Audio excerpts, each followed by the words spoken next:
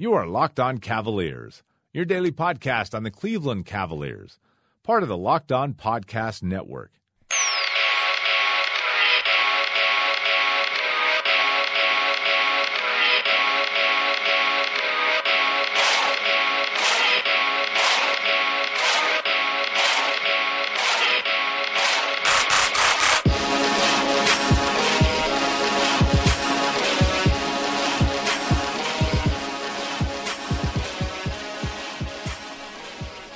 Hello everyone, and welcome to this episode of Locked On Cavaliers. As always, I'm your host, Chris Manning from Fear the Sword and Hardwood Paroxysm, and today I am joined by a longtime colleague of mine. He's from Fear the Sword, he's from Upside of Motor, Ridiculous Upside. It's Trevor Magnotti. Trevor, how's it going? Going pretty good. How are you? Doing good. Glad to have you on the show because today we're going to preview training camp, and because of some of the guys we're going to talk about, I wanted to have Trevor on because he cares and just knows more about some of the most random NBA guys that I just don't have takes on. I mean, when I emailed him about this, when he asked what the training camp pod was, and he's like, does that mean I could talk about Markel Brown for 20 minutes? I was like, yes, Trevor. That means you can talk about Markel Brown for 20 minutes. So it's good to have Trevor on. It's good to dive into some things with him. But we're going to start somewhere that I know he's not thrilled about, and that's talking about his favorite player ever, Mo Williams. Mo Williams, of course, is going to play. The news came out late Wednesday night that he is going to return next year. He tweeted about it, confirmed by Chris Haynes, that he's going to play next year and then retire. It'll be his 14th NBA season, or he'll be 34 during the season, and he enters camp probably as the favorite to be the Cavs' backup point guard, but what I think is really the only training camp battle the Cavs have is the Mo Williams, Kay Felder potential battle here. Kay Felder, if he has a really good camp in preseason, could get the job, but I think Williams would be the favorite. Trevor, I mean, I know you're not a big Mo Williams guy at this point. I think you have a very fair take on him because of what he is, but do you think there should be a competition between those two guys before we get into who maybe should have the advantage on paper? Yeah, I absolutely believe there should be a competition for the backup point guard spot. Just because realistically, Mo Williams probably isn't going to be healthy for the entire season. He played just 41 games last year. We know he's got an ongoing issue with his shooting thumb that bothered him all last year. We know he's got an issue with at least one knee that has sidelined him and kind of created this whole is he going to play, is he not going to play thing that's been going on the past month or so. It's been a worry about that knee that's kind of been gimpy on him for about the last year. And you know, if he's there, he's realistically probably the most talented backup point guard that the Cavs have.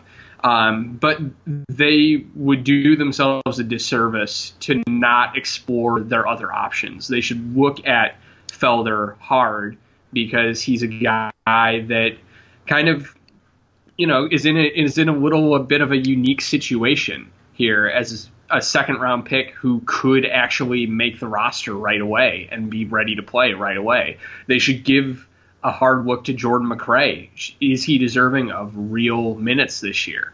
Because he's a guy that can play the point guard position as well. And they should look at potentially giving some more time to, you know, a little bit of a point guardless lineup, so to speak, and try to throw Iman Shumpert, J.R. Smith, and LeBron out there with two bigs. Try to run a lineup without a point guard and see how that goes early in the season. They should explore all of these options just because the reliability of Mo Williams in the backup point guard spot is not high, even if he is ready to play. I highly doubt he's going to be a guy who's going to be able to do what Richard Jefferson did last year and give you 75-plus games at a consistent level. Even at that age, I think that you kind of have to have plan B, plan C, plan D ready, even if he is around. And I think that's kind of how they'll approach this. Is they're gonna give all of these guys chances, and they're gonna experiment with all these different looks. Because the big elephant in the room here as well is, yeah, it's fine if Mo Williams is your only problem, but what if Kyrie gets hurt again? Yeah, I think the Kyrie thing definitely hangs over this more than I think we have talked about to date, because Kyrie, as much as his injuries are not chronic injuries, they are injuries that have piled up, and he's had a lot of them. We've all seen the graphic where it's like every part of his body has suffered an injury. They've been freak injuries, but injuries are injuries. And Trevor, before I kind of give you my response to this, Mo Williams' knee injury is basically just like he has old man knees, right? It's just like it's wear and tear, and there's nothing he can really do about it besides rest it. So, and I think that regardless of what the actual injury is, it's definitely like an end stage for a basketball player kind of maintenance issue. Like he's just got to do a lot of stuff, do a lot of constant rehab, do a lot of treatments every day, basically just to get him to the point where he can actually step on the floor and be able to contribute in any fashion. So this is gonna be a lot like, I think, Shawn Marion 2 years ago, where he was able to get out there, he was able to do some stuff, but there's a lot that had to happen for that to even take place. And the risk of him kind of having setbacks and needing to miss time was high. Yeah, I believe Mo Williams' actual injury was chondromalacia, which I'm totally mispronouncing. Chondromalacia. There you go. This is why I have Trevor on the show. He's smart and he knows how to say things. And that's inflammation of cartilage under the kneecap. Yep.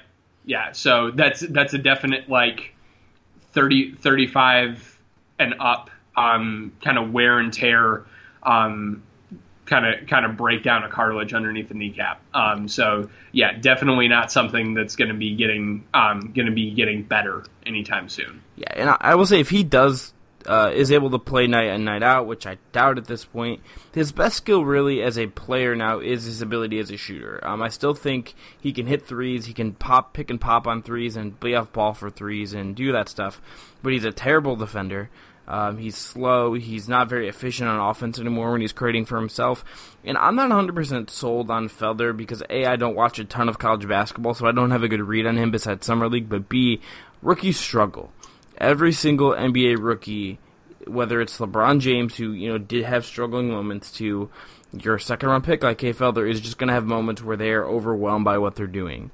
They are going to struggle in defense. He also really has to figure out how to shoot off the ball because he's not really there yet. And again, he's 5'9". 5'9" as an NBA point guard is tiny. And I know there's the people that think he can be an Isaiah Thomas type player. He could get there, but I wouldn't expect it to be in the first 3 months of his regular season. What I like what you're saying is you have to look at other guys like Felder, like McRae, who I'm also not really super in love with, and Iman Shumpert, who I think could be a really, really good nominal point guard on bench units. I think the way to play this is you see what you can get out of Mo Williams as much as you can as long as he is healthy. In that time, you also give minutes to McRae, to Felder, to Shump at that spot and let them sort of grow into the role. I would probably tell Felder to go play in Canton and maybe McRae too, just so they play regularly. And because they're still going to practice with the team anyway, and you play the long game in hopes of that when April comes, that when March comes, that they can one of those guys at least will have established themselves as being able to play 10 or so minutes a game as a backup point guard when Kyrie's going to be up to 36 minutes a night anyway.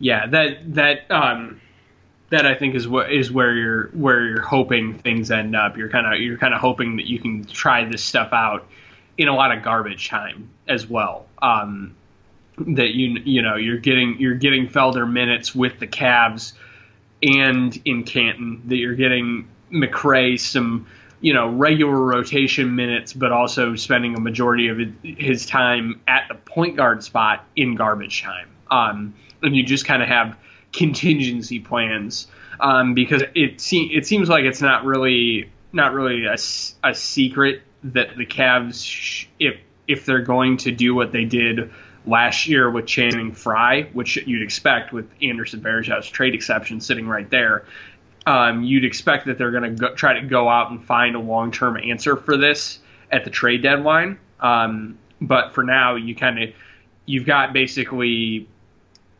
5 months until that happens, where where you've got to try some different stuff. You've got to try to go through the first part of the regular season with these options. And, if you find something that sticks, that's great. And that really helps. But, it'd be foolish not to try all these guys out. Yeah, I think your take that they're going to look to trade is interesting, just because I think if I were them, I would maybe look for a wing more than I'm looking for a point guard. And the other thing is the trade exceptions are useful, but you have to be able to package something with one of them to really get something of consequence. And I don't know what I don't know what you have on this roster that you can part with that gets you that guy. They don't have picks. Maybe Felder if you had the right team. But you don't have a Varejao salary to dump. So I don't know. But I think that's possible. I think it's totally a scenario there. But I also think it's still possible that they could sign someone in a couple months. Joe Vardon of Cleveland.com noted in his piece today about Williams, who was not at the Browns training camp, that before Williams decided to come back, or as he was talking about it, they did look at Norris Cole. A guy like him or Mario Chalmers could still be an option. But I think Williams coming back sort of, in my head at least for the next 3-4 months, makes this really largely between Mo Williams versus guys that are younger, and who's going to get those minutes. And to me, this is the training camp storyline besides JR, who we're going to talk about it in a second, not signing, that I think is the most worth paying attention to. Yeah, I agree. Because it's gonna. This is a team with pretty clearly defined roles up and down the roster. And they don't have a ton of young talent that needs to prove themselves. It's basically like, once JR signs, it's does Dunleavy or Richard Jefferson get the primary backup small forwards minutes? Does do Kyrie and Kevin Love look ready to go for the beginning of the season? It's gonna be stuff like that. It's not so much gonna be position battles like a lot of other teams are gonna have potentially in looking for like starting lineup spots. It's mostly gonna be that one rotation pecking order between Dunleavy and Jefferson, and then whatever's gonna end up happening behind Kyrie at point guard. Yeah. And I think that's totally a very, very reasonable take. And to talk about JR, he still hasn't signed, obviously, as the time we're recording this. I don't really get the read on it that it's going to happen right away. And I expect it to happen before the season starts at this point, but it might get close. It could go into the season. It just doesn't. It just seems like there's some gap there because there's been so few details really reported on this. But I guess, Trevor, the question I have for you, because we've talked enough about what he's worth and all that stuff, do you think it matters at all that he hasn't signed yet? And do you think it's a problem that he hasn't re-signed with the Cavs yet, as training camp really is about to kick off? I think it's a small problem. And I know that we had Tristan Thompson do this last year. So we've already seen a player come in and do reasonably well with kind of playing himself into shape over the course of training camp. There's a big difference between J.R. Smith and Tristan Thompson, and that's the fact that J.R. Smith is not under 25. And it's easier to be able to do that when you have pretty fresh legs. I'm not sure what kind of training JR has been doing over the summer. Everybody likes to joke that his training has been pretty much, just been in the clubs around New York, Miami, etc. But it's a real question. Like what kind of stuff has he been doing to prepare himself and keep himself in shape? That's my big question. Is really like, I don't know that he's in a spot anymore where he can come in even midway through training camp and be ready to be effective for the first 15 games of the season. I think that the big question is not whether he'll sign by the beginning of the season, but whether he'll be honestly playable for the first 10 or 15 games, just because I expect there to be a little bit of a curve in terms of conditioning that he's going to have to go through to be able to get to the point where he can play the amount of minutes that the Cavs are going to want him to. Yeah, that's totally reasonable. He's been playing a lot of golf, so he's been on the golf course. He's been smoking Black and Mild, which I find hilarious from the complex profile of him. And he's been working out with LeBron. I mean, pretty much half the time he's with the Clutch Sports guys. I know he's not at the training camp, but I would be shocked if LeBron wasn't at least somewhat in his ear and kind of monitoring it a little bit, and that makes me a little bit less worried. But yeah, it's JR. And if he comes in, I think the earlier they get him in, the better.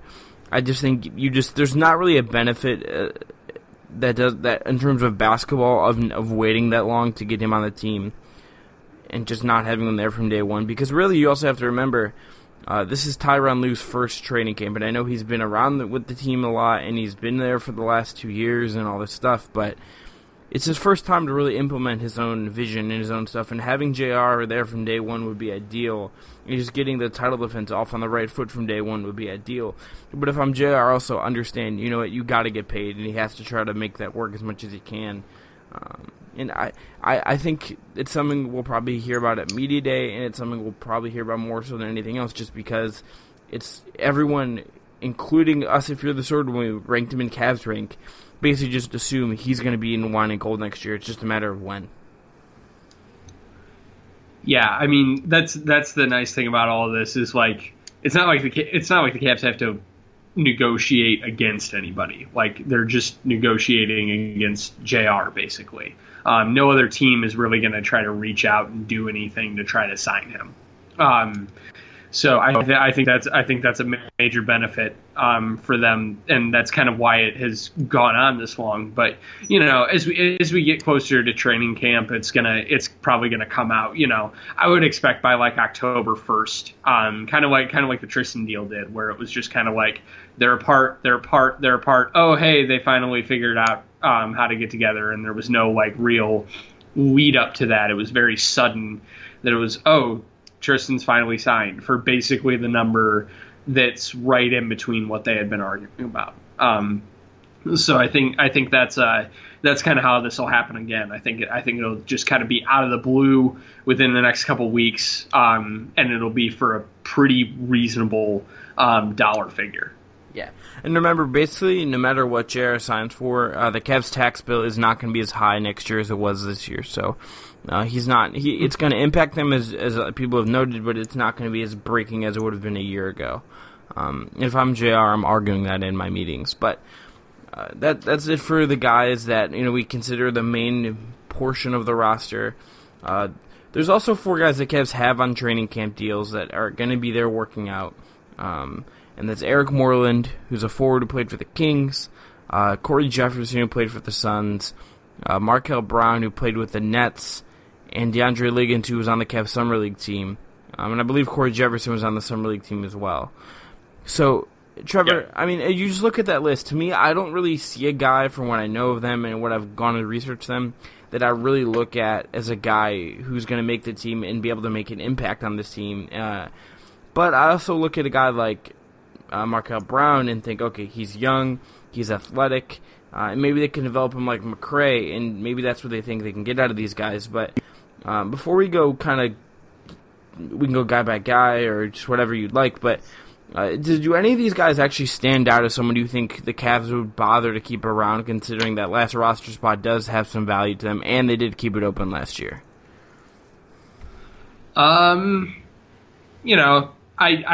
You look at all 4 of these guys, and I don't really see one that jumps off the page at me that definitely is someone that the Cavs should keep for the regular season. These guys are going to range from basically like warm bodies to playing preseason games to potential guys that the Cavs are going to want to put on the Canton charge to one 15th man that's going to be there kind of in case of emergency. And just looking between these guys, the one who I think best fits that 15th man role, especially if JR's out, it's Markel Brown. He's a very talented player. a good young athletic shooting guard. Has potential as a shooter. Even though he didn't really shoot that well in Brooklyn over the last 2 years, he did improve his 3-point shooting percentage by 5 percentage points from year 1 to year 2, up to 31% last year. He's a guy who can score a little bit. He's a guy who's athletic enough to probably not defend well, but at least do some things defensively, like make some effort plays. He's a pretty good rebounder from the shooting guard position. So these are all things that I think set him apart a little bit, and make him a guy that, should be, or could be kind of your break, or in case of emergency, break glass guy. That's kind of at the end of the bench.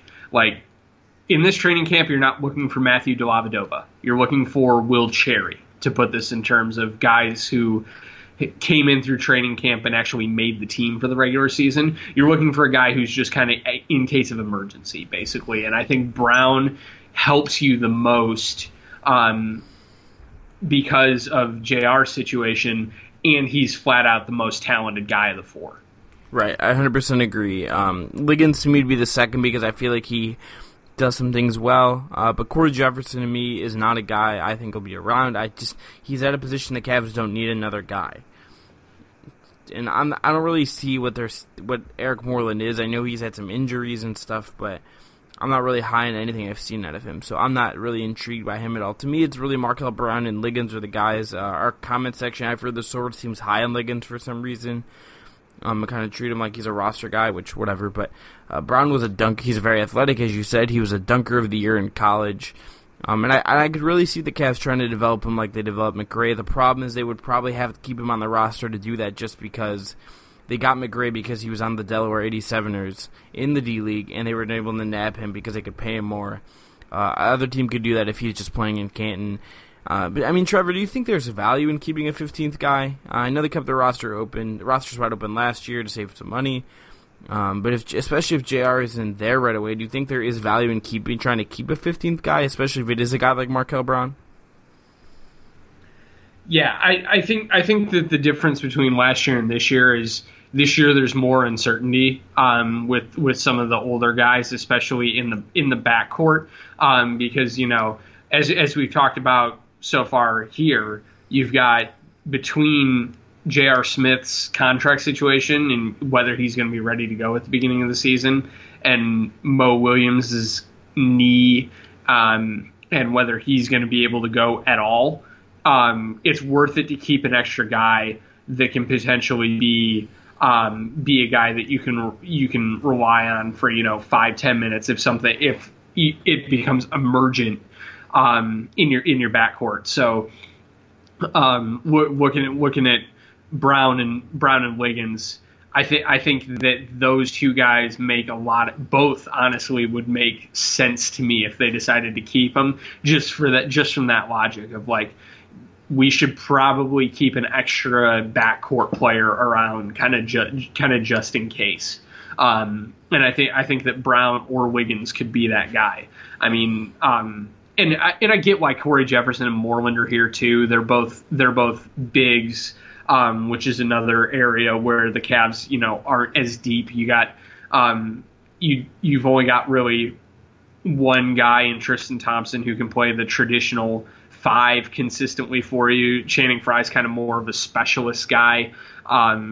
Birdman Anderson, another guy that we just don't know whether he's going to be ready for the beginning of the season. So it makes sense why there's no true wing guy here. Like you've got the two kind of true shooting guards and the two post players. And I think it's for that reason. The Cavs are hoping that one of those 4 can be kind of an emergency player to be able to come in and step in if one of their many over 35 bench players is not ready for whatever reason. And then as opportunities present themselves kind of like what they did last year with Joe Harris. They either move that guy or send him back down or waive him or what have you. But it's just kind of an early season contingency plan is what they're looking for, I think. Yeah, now it's worth noting that the Cavs actually don't have a backup power forward on the roster, really, if you think about it, which is kind of nuts. Well, I mean, they've got Mike Dunleavy who can play some forward. They've got they don't have a true back power forward, but they've got like 5 guys who can play power forward. So I think that's a little bit different. No, I mean it is. I think at least in preseason, I think they probably have Jefferson there to take away some minutes from Love so he can rest and not have to play a bunch. To me, like I think some of these guys are playing those functions just because LeBron's not going to play every preseason game. Kyrie is probably not going to play every preseason game. Kevin Love is not going to play every preseason game. They're going to rest those guys and play other people. And I think Liggins and those guys have to take advantage of those spots when those guys are resting and making a name for themselves in some way. Trevor, before we kind of wrap this up, I keep getting questions to our mailbag, which, by the way, you can submit questions on Twitter at LockedOnCavs or to email at lockedoncavs@gmail.com about Cedi Osman, why he didn't come over and stuff. We don't really know exactly why he didn't. It seemed like he was. I know, and of course, Cedi Osman, if you don't know who that is the Cavaliers' really prime overseas prospect. He's Turkish. He plays overseas. He's kind of what Trevor has told me. He is sort of a small forward, Tristan Thompson type. He's not a great shooter yet, but he's young and he's developing. Do you think Osman would have been a better 15th man this year upcoming than, let's say, Brown or Liggins? Oh, of course I do. Cedi Osman is really talented. He's really good. He's going to be a guy that, you know, on most teams, if he had come over this year, would probably be, you know, your 9th or 10th man. And then in a couple of years, you're looking at him probably becoming a starter, as he continues his development. He, I think, would fit a little bit of a need here just because he is a very talented passer, and I think that he would be a guy that would, you know, you could put in some of those point guardless lineups that I was talking about, and be able to operate as a secondary distributor for the Cavs. That would kind of be what I would assume his projected role would be had he come over. I really think the big reason that he didn't end up coming over was because the opportunity presented itself to get Mike Dunleavy. Dunleavy was available. The Cavs were able to pull the trigger on that trade, and that really, I think, took away a roster spot that would have gone to Osman otherwise. I think that he would have. He wants to come over and actually play. He doesn't want to spend time in Canton. He doesn't want to be Jordan McRae last year, where he's not playing that much. He really wants to come over and have a rotation spot. And you know, once that spot kind of went away with the Dunleavy trade, he decided to stay for another year. And he's probably going to be a starter this year at Anadolu Efes, which is the name of his club over in Turkey. They're a top flight club in the domestic league and a pretty good club in intercontinental competition as well. So getting another season to get some more quality playing time, continue to develop, particularly as a shooter, and you know, kind of further his legend, so to speak, as a Turkish player, because they love him over there. Yeah, I think that opportunity was really enticing to him rather than being the Cavs' 12th man. So I think that, you know, he'll come. I think he'll come over next year. Whether that's with the Cavs or with another team remains to be seen, because, you know, we talked about earlier that trade at the trade deadline. The Cavs need something to give. That's exactly where I was headed. Perfect option, because he could end up being a lot like Bogdan Bogdanovic was in the draft day trade between the Sacramento Kings and Phoenix Suns, where, you know, the Sun talks have totally broken down between him and the Suns. So the Suns moved him to the Kings, who, he's a Serbian player, and he has a close relationship with Vlade Divac because he's a legend in Serbian basketball. Immediately becomes a huge get for the Kings because he's a guy who wouldn't have come over had he stayed in the Suns' control. And I think that's a situation that potentially Osman can find himself in. If the Cavs do go out and they get another wing, then I don't really see a clear path to Osman getting playing time. So maybe the best option is to use him as a trade chip, to send him to a place where he can come over in 2017 and actually get some playing time and actually be able to make an impact. So that's kind of where I see him headed for the near future. I think he's going to be a big player for Efes this year. And I think he is going to come over in 2017, whether that's with the Cavs or another team. I'm about like 50-50 on. It really remains to be seen what they do with the wing spot, what that looks like next summer. And I think whether he comes over for the Cavs is entirely dependent on what their playing time at the 2 and 3 looks like. Yeah, this is what I'm going to ask you is kind of our last question for this. I'm going to make you David Griffin for the day. You're scouring the trade market, and let's say you get an offer for a wing. Let's say it's Cavs Twitter's favorite guy, Trevor Ariza.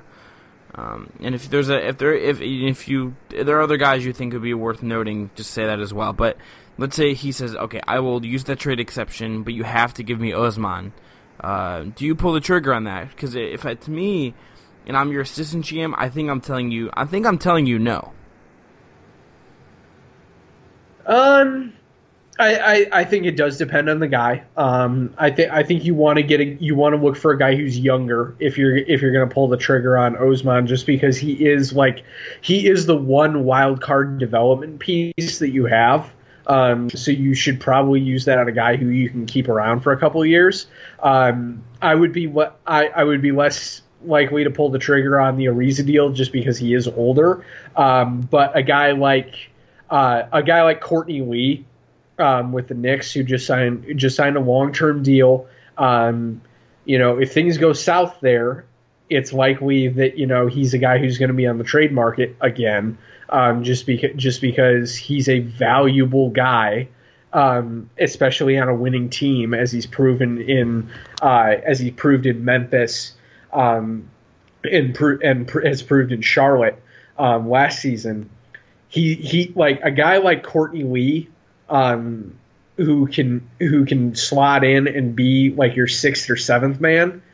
That's a guy that I'm okay trading Osman for. I don't want a guy who, going into the 2017-2018 season, isn't necessarily going to be a guy that you want to keep around past that year. If you can get 2-3 quality years of control out of a guy that you're trading Osman for, I say go for it.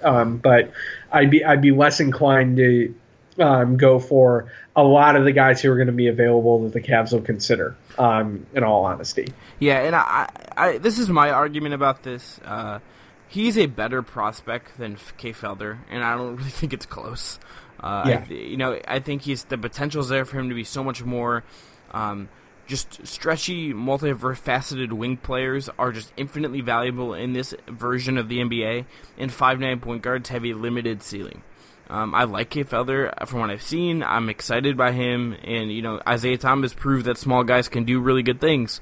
But I will take a multi-skilled wing who can do a bunch and is young over Kay Felder 10 out of 10 times if you have to tell me what prospect I have to pick. And I look at how the Cavs are building towards next year. You don't really know what the JR thing is 100% going to look like. You don't know what Shump's really going to be like. Richard Jefferson could very well retire, although he did sign a 2-year deal. Dunleavy his back could be an issue. Cedi Osman could really come in next year and be a guy the Cavs can say, okay, we're going to put him in this role, and he could fill it and be younger and maybe better than what the Cavs have now. And it gives you a chance to start laying the foundation for what Kyrie Irving's Cavs are going to look when LeBron gets older, and it starts